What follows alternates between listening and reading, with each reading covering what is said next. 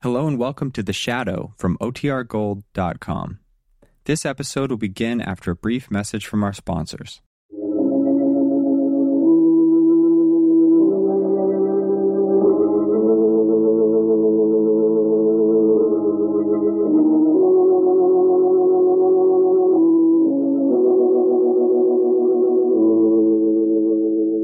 Who knows what evil lurks in the hearts of men?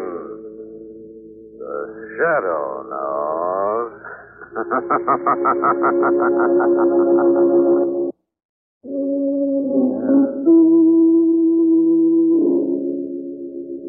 Shadow, who aids the forces of law and order, is in reality Lamont Cranston, a wealthy young man about town.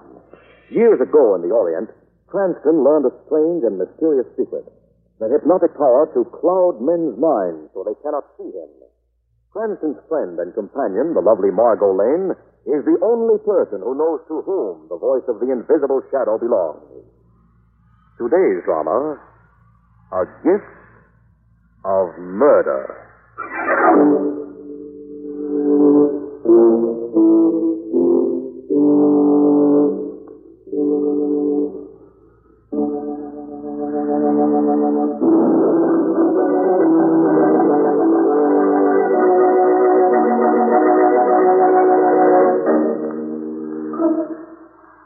It is an evening in late December. A fine flurry of snow is just beginning to fall from the darkening sky as a smartly dressed young woman knocks on the heavy door of Gerald Covington's country estate.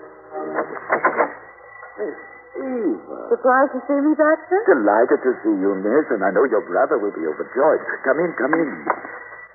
Mr. Gerald was saying only last week that he hopes to get back from Europe in time for the party tonight. Party? Did you say party? Yes, miss.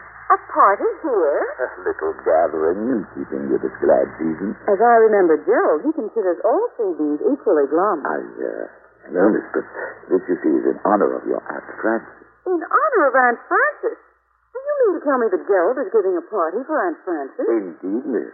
Why, where is he? In the drawing room, trimming the Christmas tree. Trimming the... This I've got to see. Gerald! Happy surprise, I can't tell you. A Christmas tree. Yes, I did it all myself. And presents. For your Aunt Frances.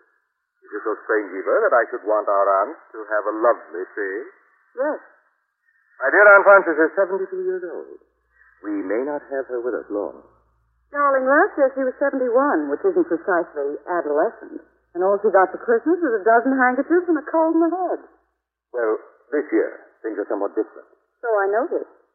Last time I was in touch with this little family circle, you and Clyde hated Aunt Frances like death and taxes. You may speak for our brother Clyde, but as for me, I've always adored the dear old soul. Really? Really? Shall I show you what I have for her? Do. Look, an antique music box. The sort of thing she loves. And in solid gold. Isn't it charming? God rest ye merry gentlemen. Expensive item, I'd say. I paid $500 for it, but nothing's too good for dear old Aunt Frances. It isn't possible, is it, that Aunt Frances has come into money? Well, that is... She has. Well, the truth is, an old admirer of hers, a Mr. Onslow Fraser, remembered her in his will. How distinctly did he remember her, Gerald? Quite distinctly, Eva. She's inheriting $1 million. Oh.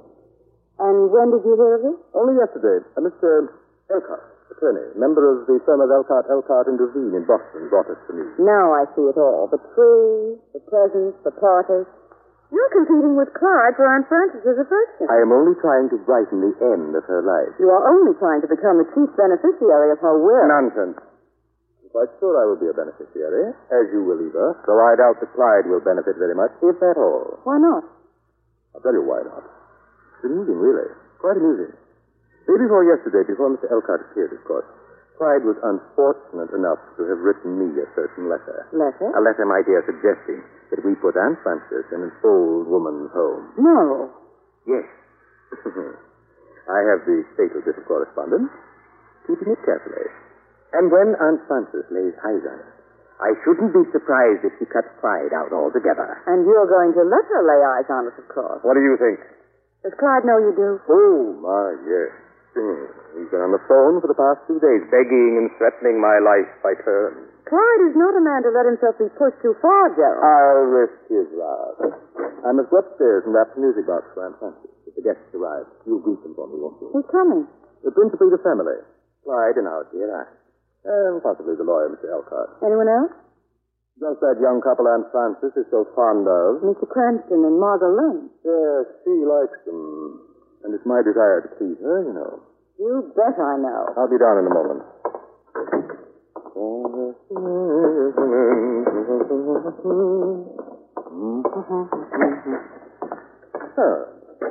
Okay. This white tissue paper, I think, will be fitting. And the bright red ribbon for the holiday touch. Who's that? Oh, come in. I'll be finished with this wrapping in a moment. There, now, I think this makes a very charming little gift, don't you? I said, don't you? I said...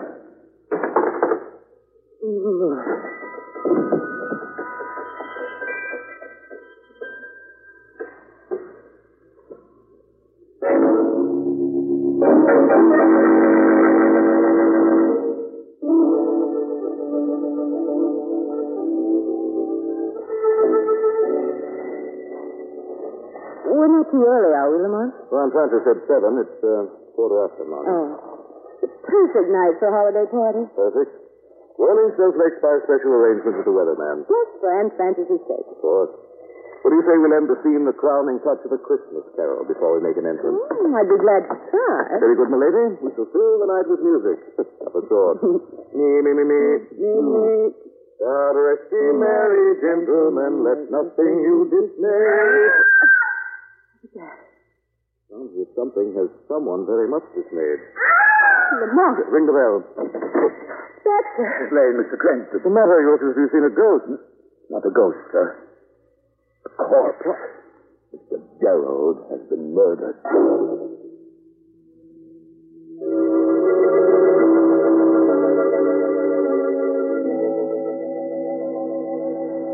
Gerald.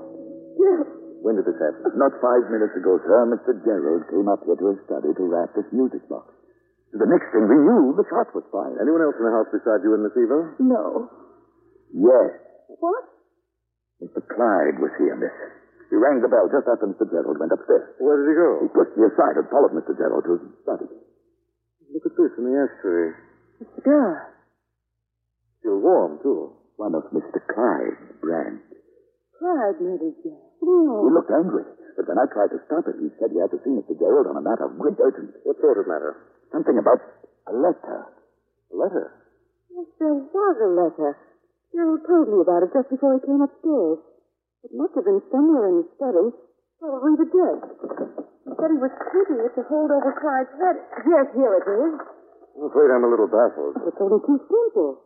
In this letter, Clyde suggested putting Aunt Frances in an old woman's home. What? But Aunt Frances just inherited a fortune. This letter was written day before yesterday. It wasn't until the next day that Mr. Elcott appeared with the news about Onslow Fraser's will. But it's perfectly obvious what happened, isn't it? Mr. Clyde killed Mr. Gerald to get the letter back. But if he did, why didn't he take the letter with him? It's probably because you two came running too quickly. Yes. And not having gotten the letter, don't you think Clyde may still be somewhere in this house, waiting his chance? If he is, I suggest Bax to be very careful. Why, sir? Because you know too much, and he knows you do. You think He just killed one man, hasn't he? Listen. Someone moving about downstairs. Clyde, what are you going to do, Lamont? Don't worry, darling. Who's down there? Who is it? Answer me or I'll shoot. You wouldn't shoot a defenseless old woman, would you? And show me up with it, too. Aunt Frances. Thank heaven. Lamont, let's go down before she comes up and sees me. You go ahead, darling. I'll join you in a moment. Hello, Aunt Frances. Margot and Eva, dear little Eva, when did you get back, child? Just today, Aunt Frances. Surprised to see me? Surprised and happy. But then all the surprises I've gotten this year have been happy ones. Which reminds me, Miss Lane, Miss Covington, this is Miss Elcott. Of Elcott and Eve. How do you do? Found Miss Lane? You're the lawyer who brought the news about Onslow Fraser's will, aren't you? One and the same, Miss Covington. And happy I was to bear such tidings. Just at this joyful season. I should say. Speaking of this joyful season, isn't there something in the drawing room that Aunt Frances should see? There certainly is. What? Now, you're not to ask questions. Just stand where you are. Making me. Now then, Margot, open the door. Merry Christmas, Aunt Frances. All for you. A lovely tree. Indeed, a very lovely tree. It's so beautiful. It's really so beautiful. Now then, my dear.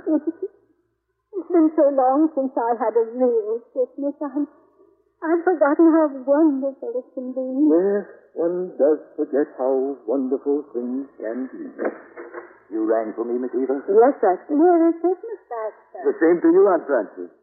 Let's have the eggnog now, Miss Eva. I can't think of a better time. Couldn't you wait for Gerald? Oh, I don't think so, Aunt Frances. And Clyde, where's Clyde? Right here, Aunt Frances. Clyde! You don't think I'd missed your party, do you? Merry Christmas, Aunt Frances. And may you wear these for many, many happy years to come. For me, Clyde? For you. Oh, pearls. A choker of perfectly matched pearls. Miss Elcott, look. Exquisite. Really exquisite. You must have spent a fortune on these, Clyde. And I haven't a thing for you. That doesn't matter, Aunt Frances. Oh, but it does. I'm rich now, you know, and I insist that you tell me exactly what you like for Christmas. I'd like you to be well and happy. Oh, that's very sweet. But isn't there something you'd really like to have? I think I can tell you what Clyde would really like to have, Aunt Frances. What's that, Eva? A letter. Miss Eva, just what are you talking about, Eva? A letter, Clyde. A letter that you wrote Joe day before yesterday. I never wrote Gerald a letter. Oh, no? How peculiar. And I have it right here, signed by you. May I see that? No, you may not. May I see that, Eva? You may not, May I see it Clyde. now, Eva? Mr. Covington. He's got a gun. Hand it over. Come on. Give it to me. Thank you. Clyde, what's the meaning of this? There's no time to explain just now, Aunt Frances. I must go. However, I beg you not to believe any of the poisonous lies these people may tell you about me behind my back. I want you to know that I do wish you the very merriest... Drop it! Don't go on me! Drop it! Drop it! Pick up that gun, Baxter. Yes, sir. What do I do now, Take Mr. Clyde up to the study and hold him there until the police arrive.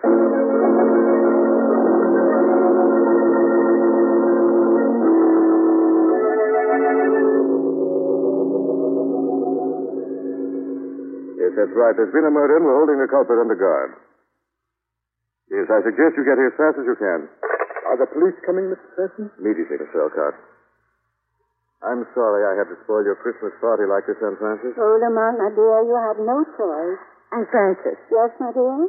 we found this upstairs. A little remembrance that Gerald bought for you. A music star. And a very lovely one. Listen. Oh, how charming. And look, it's gold. Proper gift for a golden-haired lady. What did you say, Mr. Elcott? Why, Mr. Johnson! Come on. That came from the back of the house. Clyde. He's killed Baxter. Come on, Margot. Baxter! Baxter! Baxter. I'm all right, Miss Lane. Oh. Though I can't say as much for my prisoner. Clyde. He tried to escape, sir. Was forced to shoot. Tried to escape. How could he try to escape with you standing over him with a gun? I don't know, sir. But he did. And since the two of us were all alone here, I'm afraid, Mr. Cranston, you will just have to take my word for it.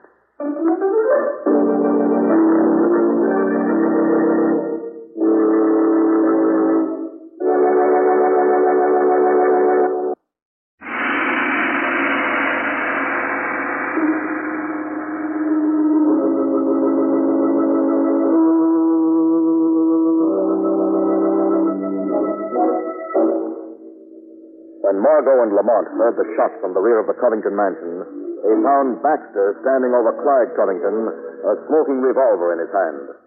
A few moments later, in the massive entrance foyer. He killed Clyde deliberately, Lamont. I'm sure Baxter shot him in cold blood. I rather agree with you, But Margot. why? Possibly because Clyde had an alibi. An alibi Baxter didn't want him to use. You mean I mean that Clyde may have not come to this house at all early in the evening. not even to get the letter? He wasn't the only person who might have been interested in getting that letter, Margot. No? No. Baxter could have used it nicely to hold over Clyde's head as long as Aunt Frances lived, leading him of a nice sum in the process. I see what you mean. And it may have been Baxter who killed Gerald, too. I don't know. It's only a theory. Theory's worth a visit from the shadow.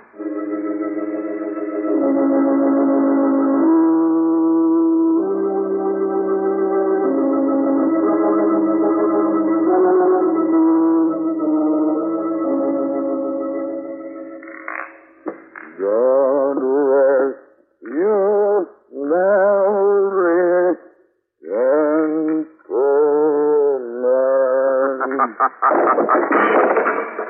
What was that? Who's that laughing? Who's in this pantry? It is I, Baxter. Who spoke? There's no one here. Oh, yes, there is, Baxter. The shadow is here.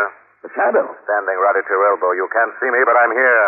Here to see justice is done, Baxter. What's happening to me? My mind is slipping. I want the truth, Baxter. Go away! Go away! Not until you tell me why you killed Gerald Covington. Leave me alone. Please, please. I didn't kill Mr. Gerald. You can't lie your way out of murder. I didn't kill him. That's not what I've lied about. What have you lied about? Nothing. The truth? I lied about him. About the man coming in before Mr. Gerald was killed. Yes? It wasn't Mr. Clyde. No, then who was he?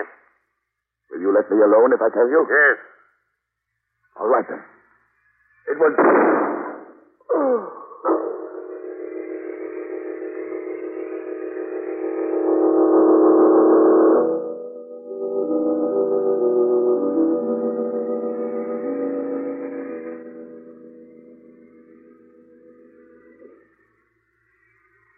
Lamont, is Baxter going to be all right? Yes, the bullet grazed his skull. He's unconscious, but he'll live. I left him in the library. This case is getting more confusing every minute. Yes, isn't it? Take Mr. Elcott, for instance. I don't understand his position in this little mystery at all. Well, what do you mean? You remember what he said when I gave Aunt Frances the little gold music box? Yes, he said a proper gift for a golden-haired lady. Exactly. How did he know Aunt Frances had golden hair? Her hair's been snow white for the past 20 years. Interesting question. And very confusing. It's all confusing. Margot, Yes? whose overcoat is this hanging in the hall, please? Well, I don't know. If it isn't yours, it must be Mr. Elcott's. Elcott. Why? I just saw this sticking out of the pocket. Clyde's letter. What's it doing in his overcoat? Must have grabbed it in the confusion. You know, it's just possible that our dignified old friend also saw the value in holding it over Clyde's head. Of course. After all, what do we really know about it? Not much. We're going to find out. Operator. I want to make a long-distance call to Boston, Massachusetts. To what number, please? Oh, I don't know the number. It's the law firm of Elcott, and Eugene. Yes, sir. I will place the call and ring you back. And make it fast, please. Yes, sir. And what do you really think? Time has come to stop thinking, Margot. We're on the verge of the kind of discovery that cracks the case wide open. Yes. Look, I want you to go into the drawing room. Elcott will be there. Yes. I'll tell you exactly what I want you to do. When you get in.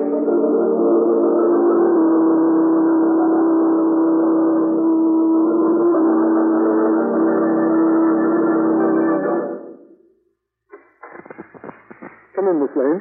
Where's Aunt Frances? Lying down upstairs. She's had more excitement than she can very well stand. Sit down, Miss Lane. Thank you. Miss Eva and I were just saying that this case is becoming quite perplexing. It is indeed. This attack on Baxter is the most puzzling thing of all. Now that Clyde is dead, who could have done it? I don't know, but there's certainly no doubt that Clyde's guilty of Gerald's murder. Baxter saw him run up to Gerald's study just before Gerald was killed. I'm afraid that's not true, Mr. Elcott. Baxter admitted he was lying about that just before he was wounded. Is that so? But there's that cigar, the one that Miss Eva saw in the ashtray. Didn't that belong to Clyde? Yes, Mr. Elcott, it did. It even had his initials on the band. You really think Clyde would have been foolish enough to leave a piece of evidence like that behind, Mr. Elcott? Well, what are you suggesting, Miss Lane? I'm suggesting that with Clyde out of the way, the margin of guilt is narrowed down pretty closely, Mr. Elcott. To me, Miss Lane? Yes. But To you. I've been with Aunt Frances all afternoon. I was with her at the moment when Mr. Gerald was murdered. Can you prove that? Of course I can. Aunt Frances is right upstairs. You had my permission to ask her. Then it wasn't you? Obviously not. And obviously, Miss Lane, you can now draw the logical conclusion. Yes. I'm afraid we can. Before you do, put up your hand. Eva! Put that gun away. I'm sorry, Mr. Elcott. I'm really quite sorry that you two, who aren't members of this greedy little family, had to stumble on the truth. Do you think you'll get away with this? I can try. There's a very slim chance that you'll succeed. For $1 million, I'll take a very slim chance. The telephone. Sit right where you are. I'll answer it. Hello? Someone there just put in a call to the law firm in Boston, Massachusetts. Yes? We checked very carefully, miss. There's no such firm listed. What? There is no firm of Elkhart, and Duveen. What's the matter? Who are you, Elcott? I'm almost sorry for you, Miss Eva. There is no firm of Elkhart, and Duveen. I know. And there's no $1 million. What? But you came here about Onslow Fraser's will. And Onslow Fraser never made a will. In fact, Onslow Fraser isn't even dead. Although just at this moment he almost wishes he were. Then you... Yes, I'm Fraser. Oh, I think I begin to see. I fell in love with Aunt Frances years ago, when she was as young as you are tonight, Miss Lane. And I never fell out of love with her. Why did you have to pretend to us that she was inheriting $1 million? Why? Because I knew how dismally you and Clyde and Gerald had treated her. I had no money to help her with myself. And then the idea came to me, I could make it appear that she'd become an heiress, and then depend on your greed and deceit to provide her with at least one really Merry Christmas. A very sweet idea, but... But a very dismal failure, I'm afraid. I'm afraid so, too. I'm afraid there'll still have to be 2 more murders before the party's over. Eva! There may not be $1 million, but I still have my life to think of. Don't you realize the police are on their way? But they're not here yet, and I have a gun, and the door is open. What was that? Who closed that door? I did, Eva. The door is no longer open. Who are you? I am the Shadow. What are you doing here? I've come to accuse Eva Covington of the murder of her brother Gerald. It's a lie. A lie. You can't prove it. I can prove you contrived a neat little plot to murder Gerald. Convince the world that Clyde had murdered him for an incriminating letter. No. You took Baxter in on your plan, promising him a part of the $1 million you hoped to get. That's why Baxter killed Clyde when he realized he could easily alibi his way out of the charge. How do you know all this? The Shadow knows. When I confronted Baxter and was about to get the truth out of him, it was you who shot him to save your own skin. And I still have a skin to save. Either you open that door or I pull this trigger. Don't be a fool. I warned you. Drop that gun. Drop it. Drop it. Let me go! Let me go! As you please, Miss Eva. She's going out of the window. Yes, Mr. Elcott. Straight into the arms of the police.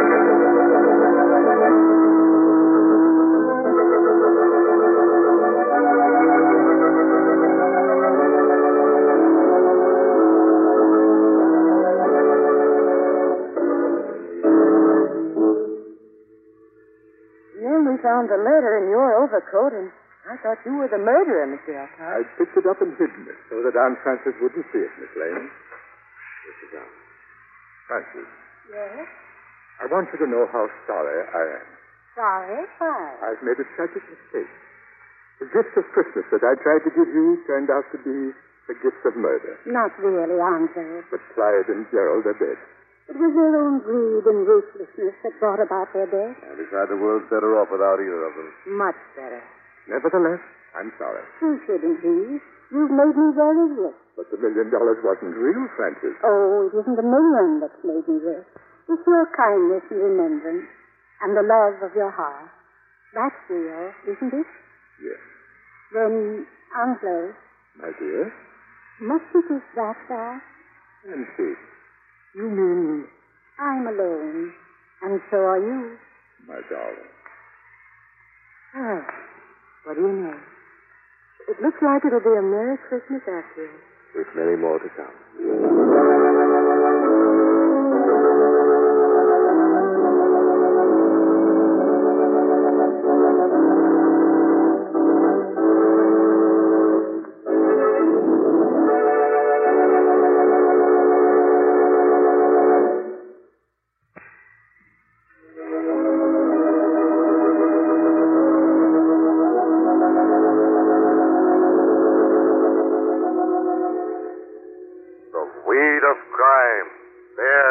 Bitter fruit.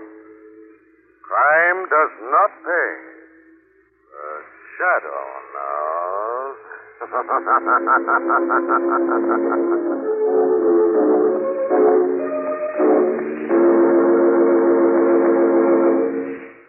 We hope you enjoyed this program from RadioClassics.com. Programs are copyright their respective owners. All rights reserved.